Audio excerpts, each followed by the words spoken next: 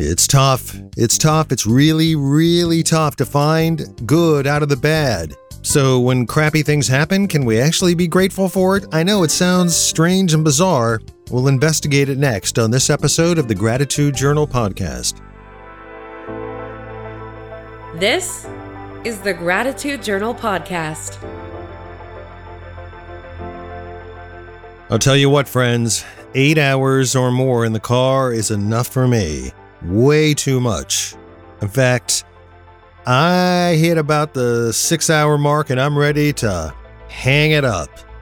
Welcome back to yet another episode of this, the Gratitude Journal podcast, Driving Exploits, a little bit later. But first, thank you for joining in, tuning in, as we used to say in the radio world, and downloading at your leisure another episode of this, the podcast that tries to investigate this rather bizarre and almost surreal sometimes concept of being grateful for the things we have and the things around us.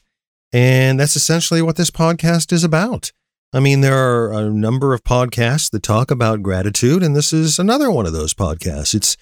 So we try to find the gratitude in the things that are around us. And it's not always easy, as you know from listening to one of the other 60-odd episodes of this podcast. I think that's where we're at right now.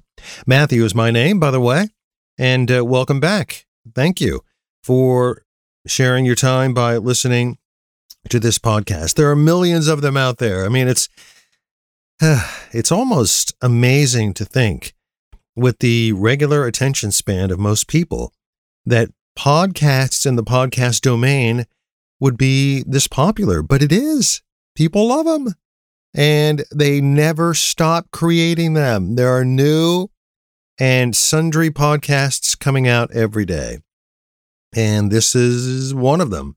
So I am very happy and pleased that you would choose this one.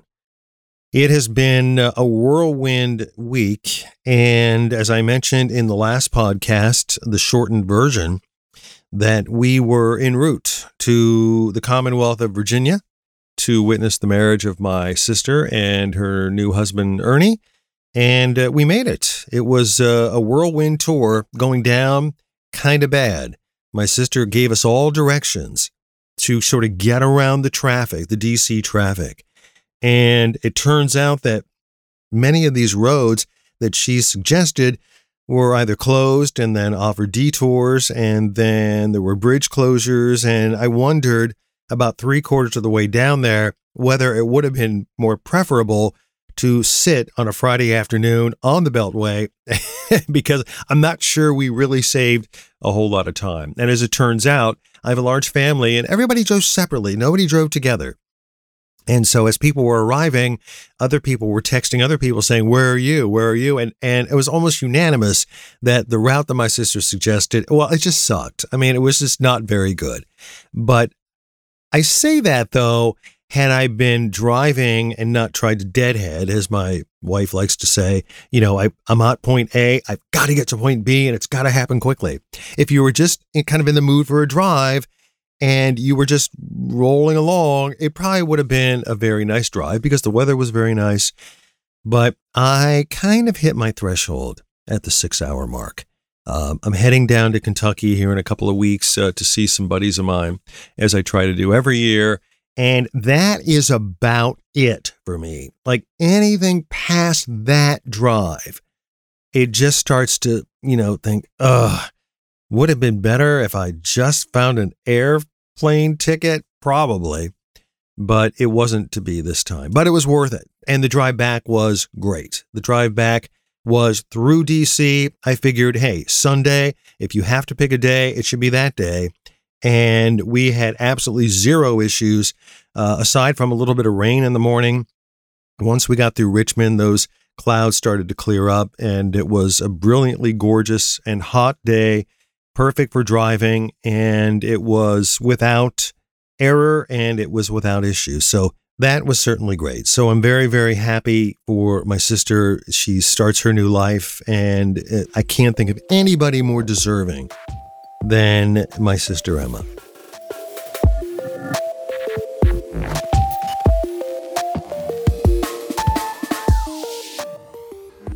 Speaking of trips, I think I mentioned in previous podcasts that my siblings and I travel back to West Virginia just about every year. Sometimes we've been going back twice a year. We have made return trips to the area where my parents grew up, an area that we visited every year as children, and we kind of kept going back, especially over the past 10 years. And as we go back, the people that we have to visit, the relatives that we have to visit, are fewer and fewer. In fact, I can recall a visit back in maybe 2015, 2016, where we were sitting around after a day of visiting and thinking to ourselves, wouldn't it be nice if we could just sit here at this table and drink, yet another beer and just stay here and just smell in the mountain air and just people watch and enjoy the weather and not really have to worry about visiting. And here it is, 2021, and the array of people that we have to visit are becoming exceedingly thin. I mean, our relatives are passing on, and there's just fewer and fewer people to visit. But I bring that up because one of those visits, and I would say probably about 4 years ago, we were traveling with my twin brother and his wife, and we had already spent a good portion of the day on Friday kind of visiting people, and we were heading back to the hotel where we had reservations. There's not a ton of places to stay in that area, even though it's kind of a touristy area now. Your choices are really rather limited. And we ended up finding some rooms for the 8 or 10 of us that were traveling back during that particular trip at a little lodge that kind of sits between Davis, West Virginia and Canaan Valley. And it's very, very basic, nothing remarkable to talk about. It's a place that basically is a room with a bed, and it has a bathroom, and they have a restaurant where you can eat inside, and you have a gravel driveway where you can park your car. And basically, it's inexpensive, and well, I shouldn't say it's inexpensive during skiing season because all the people from Washington, D.C. come into Thomas and Davis and Canaan Valley to do skiing, and the prices get really jacked up. But at this particular time of the summer, they were still relatively okay. The calling card to being there is walking out on this enormous deck that they have and just basically staring at the mountains. I mean, that's why people go there, because of the natural beauty. We were heading back, and we were kind of coming down a hill, and all of a sudden, we were riding in my brother's and his wife's car. Something slowed down. The car just sort of slowed down, and my brother's wife was driving, and she says, "Oh, I'm pressing on the pedal like nothing is happening hardly. It's like it doesn't want to move." And so we knew right then that, there was plenty of gas, but that this was potentially not very good. So we rolled into the parking lot, and we knew right then that something was going to have to be looked at on the car. The thing about being in that area, though, is there are limited people to look at your car. And if it's something relatively serious, that may require more than having the regular mechanic in our part of the world simply send a driver over to get a part, and then in an hour the part is back, and then he can make the repair, and then you're on your way. A lot of times, those kinds of things don't happen. And as it turned out, to make a long story short, the part was fairly serious. It was something involving an electronic sensor, and it was something involving the manifold, the exhaust manifold, and also something with the transmission. And all of these things could be repaired, but it took somebody 3 hours to come out just to look at it, and then to announce to everyone that he wouldn't be able to have the part in until Monday. And so this was very shocking to my brother and his wife, because on Sunday, everybody was expected to go back, and they were both expected to be back at work on Monday. Well, there was nothing that they could do. And so they said, well, listen, we're going to stay here. Well, the people at the lodge heard about their dilemma and said to them, listen, here's what happens during Monday and Tuesday and Wednesday here at the lodge. There's nobody here. We're not even here. So we're just going to give you the key, and you have a room, and you have the run of the lodge. And, we would advise your family beforehand to go and stockpile you some food so that you can have some food and some drinks and wait it out through Sunday and into Monday until your part arrives and your car can be fixed. So we all felt so bad, but we all had to get back ourselves. So we really couldn't stay. And they were like, okay, fine. That's, you guys do what you do. We'll just have to do it. We'll just have to deal with it. So they called both of their respective bosses, and they decided, that there was nothing they could do, and they were just going to wait to have their car fixed so they could get home. So on Sunday night, I was sending text to my brother, and I was asking him how he was doing. And I expected, the typical answer. I'm just like beside myself. I just really want this part to get here, and I just really need to get back to work, and I can't believe this happened, and car trouble is the worst, and that kind of thing. But that's not what he said. It's not what he said at all. He said, I walked out on that lodge deck about an hour ago, and I took a beverage out with me, and started to get a little chilly, so I had a jacket on, and I grabbed the chair from inside because no one's using the chair because there's nobody else there. And I sat on the deck, and I did nothing. I sat in this chair. I listened to the wind rustle through the thousands of trees that are on the hillside and leading up into the mountains. In the distance, occasionally I would hear a car go by. But I realized there was nothing to do. There was nothing that I could do. And I just kind of let go of the fact that I had work to do. I'd have to make it up on Tuesday. Hopefully I get back on Tuesday. But there was nothing I could do about it. I couldn't do any work. I didn't have very good internet access. And I was just going to sit in this chair. And then a couple of days later, I talked to him on the phone, and he said, that may have been the most relaxing, beneficial day and a half that we ever experienced. We talked, we went for walks, we sat in our room, we watched some TV, we opened a bottle of wine and ate crackers and cheese, and then I went outside on the deck again and at nighttime, and I listened to the sounds that I never listened to at night. And this really bad thing that happened turned out to be a really great thing. And even like years later, when we would talk about just various things, he would say, I still think about those 2 days, that day and a half or 2 days that I was there, and I just disconnected from everything. And it was one of the best things that ever happened to me.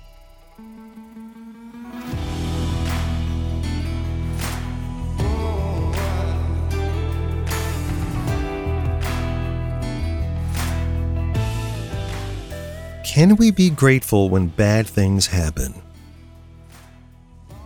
I remember I took a position with a radio station with CBS in the early 90s. And coincidentally, at the time, one of Donna's sons and his family were living in the Virginia suburbs. And we ended up finding a townhome in another city in Manassas, way before Manassas now is this almost thriving little metropolis in and of itself. At that time, it was basically on the edge of a Civil War battlefield, and there was really not a whole lot out of Manassas. I mean, past Manassas, it was basically farmland. That is certainly not the case now. But I recall that it was the first time that I had been away from my family for the holidays. And when I found out that I not only had to work on Christmas Eve, but that there was a live broadcast that I had to do leading up to New Year's. So there was really no way for me to go home. There was no way for us to jump in a car and travel back and celebrate the holidays with our families, that we were kind of stuck. Now, we had family there, but it wasn't the same thing. And I remember going out to get some things for the Christmas Eve get-together at Donna's son's apartment and waiting in line at the store, and this overwhelming sense of sadness came over me, this overwhelming sense of loss. And I kept thinking, well, I know what my family would be doing right now during the holidays. I know where they would be. I would look at my watch and say, okay, well, this is normally the time we go to church on Christmas Eve, and now everybody's probably jumping in their cars and heading over to my mom and dad's to have the regular Christmas Eve celebration. And the more and more I thought about it, the more sad I became. And I remember sitting in the basement level of his townhome. It was a 3-level townhome, which was very common in that neighborhood of Woodbridge, Virginia, and watching his little girls bounce around on the carpeted floor and opening up presents. And I recall that the dread began to sort of turn in the other direction. And my mind sort of kept jumping back and forth between what was playing out in front of me and my family at home. And I all of a sudden got almost a new appreciation for what I had. I almost got a new appreciation for the family that I think in some ways I had taken for granted. The regular family Christmases that had become so commonplace for me and for our family. And I'm sure instances of celebration that we really weren't able to completely appreciate. And now I appreciated them more than ever. And I told myself that I would do everything in my power the next year to try to be back at home celebrating at least for a couple of days with my family. As it turned out, I didn't keep that particular job long enough for that to happen. So I had returned to Ohio. But I thought to myself, and I mentioned to Donna when we got back to our particular apartment, that I said, you know, we really don't know how good we've had it with our holidays and with our Christmases, and that all of our families, our large family, has been able to get together and share the holidays. Nobody having to work, nobody being stuck in an airport, nobody being out of a job, that this appreciation for my family in this time of, I guess, mental chaos for me, that the bad part of that was almost a good thing for me, so that I was able to fully be grateful for and appreciate the holidays that I did have, and hopefully the holidays that I would have.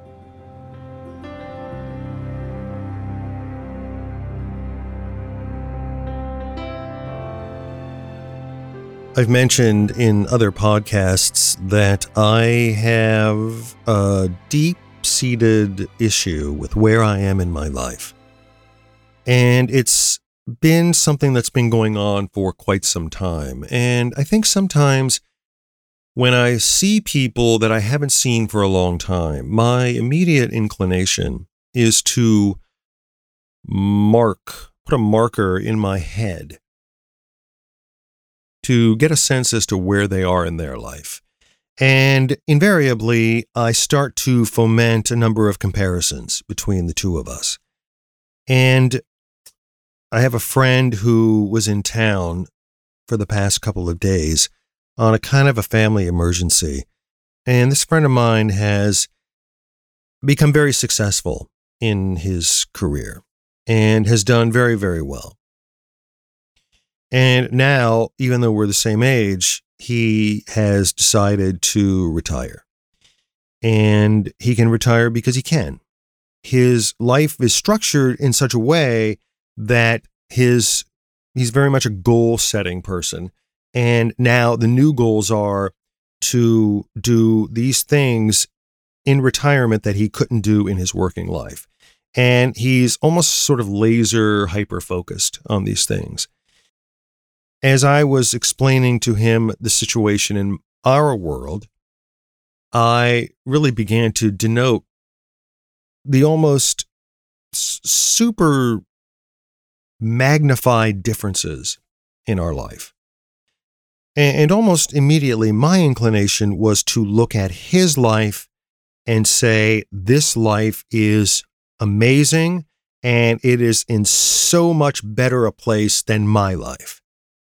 And as I was talking about where I was in my life, job, career, uncertainty, not being able to continue to operate my business the way I always have, trying to find new ways to reinvent myself, the situation with Donna, the situation with our parents and making sure that they are vibrant and that they are comfortable and that they have everything they need. And some of the challenges that just seem to be an ever magnified part of my life. And these challenges didn't seem anywhere near his life.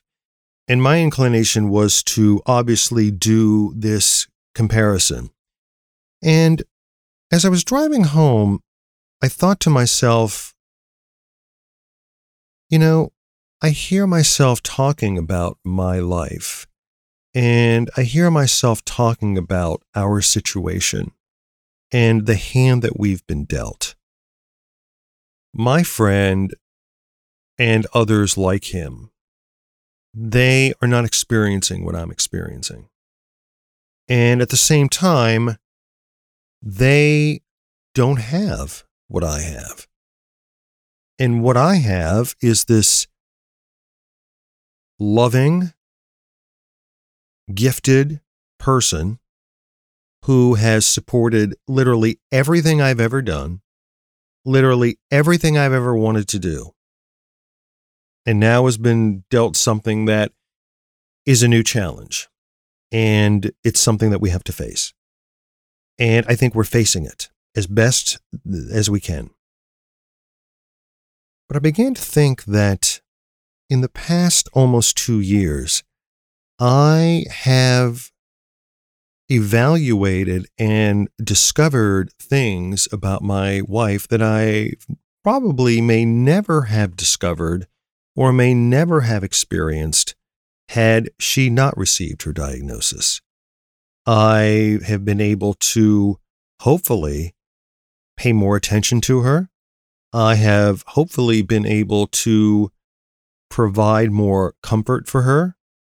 And even though my way of doing that tends to be somewhat militaristic and somewhat authoritarian, it's my method for checkboxing things off and getting them done so that I can move to the next thing.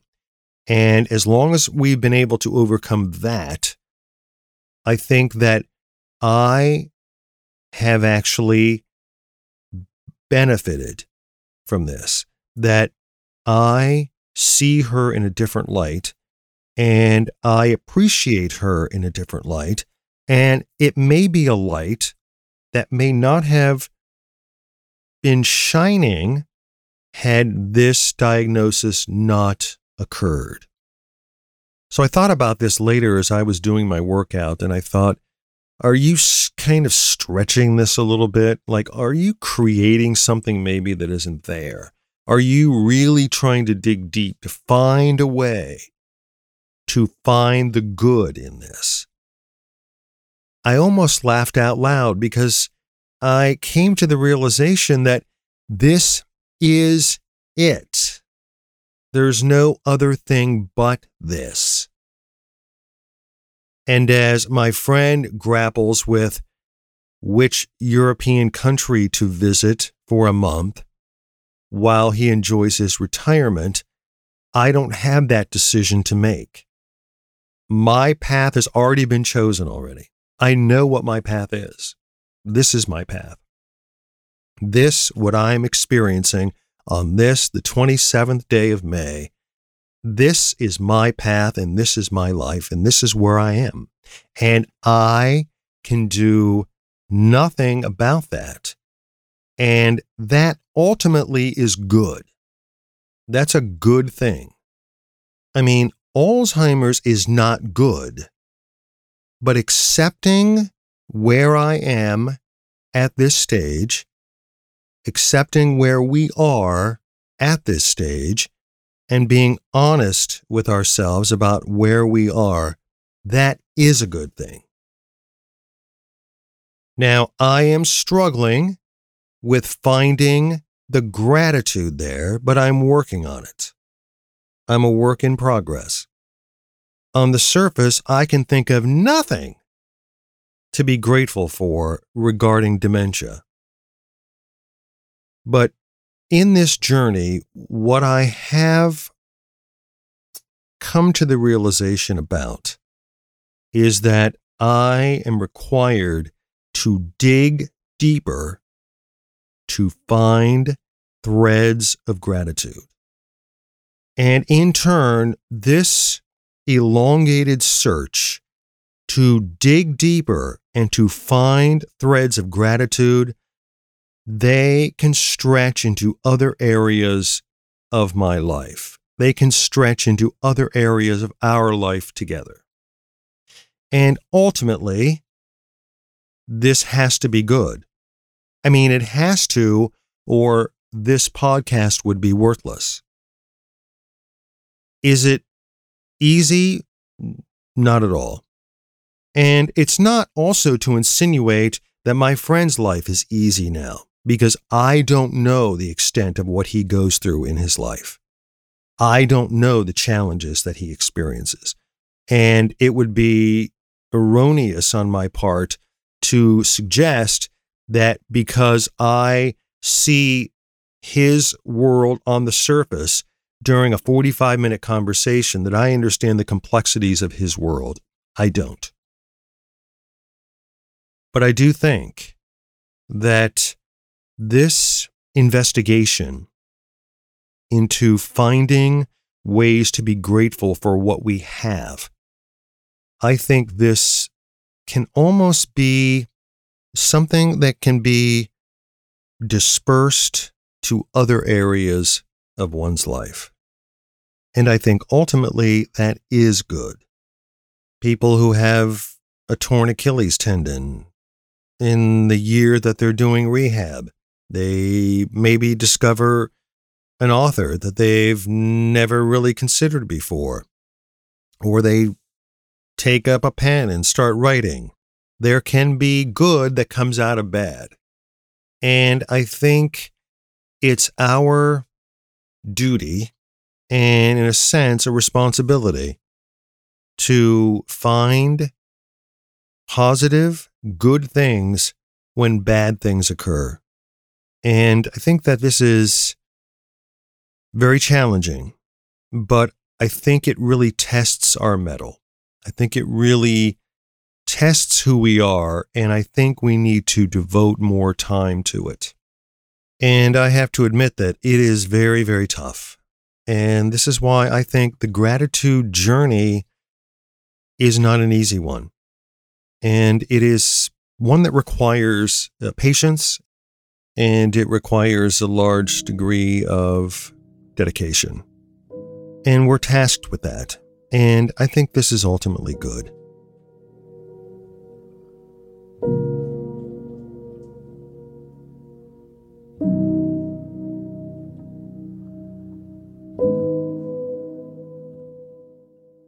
The other thing I'm tasked with is mowing the lawn.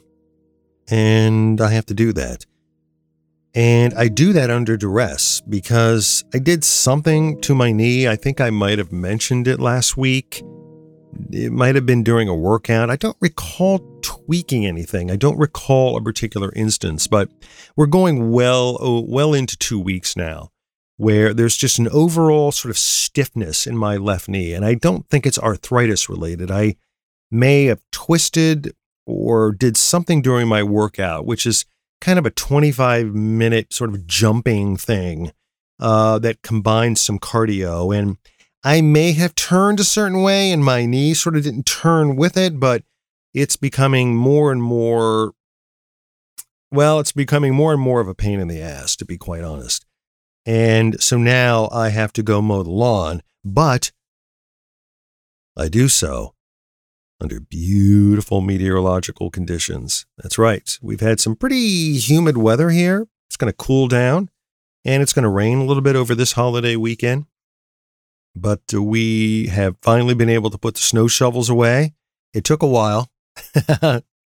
It took a while. And yes, plural. We have one for the front and one for the back. We finally were able to put those away. And I'm still trying to get used to adjusting the thermostat to turn on the air conditioning, which we've also had to do. So hopefully in your world, you have a relaxing holiday weekend if you're in America. And if you're not in America, then hopefully you have a relaxing weekend anyway.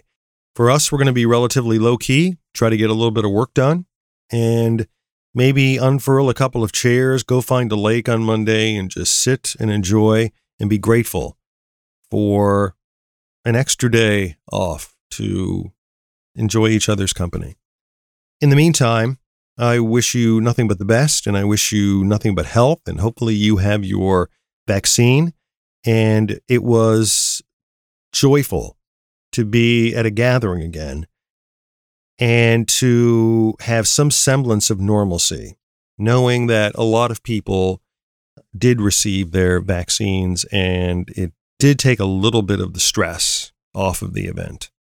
Until then, we'll both do our best to try to find some good in the bad. And we will check in again with you at another time on another episode of the Gratitude Journal Podcast.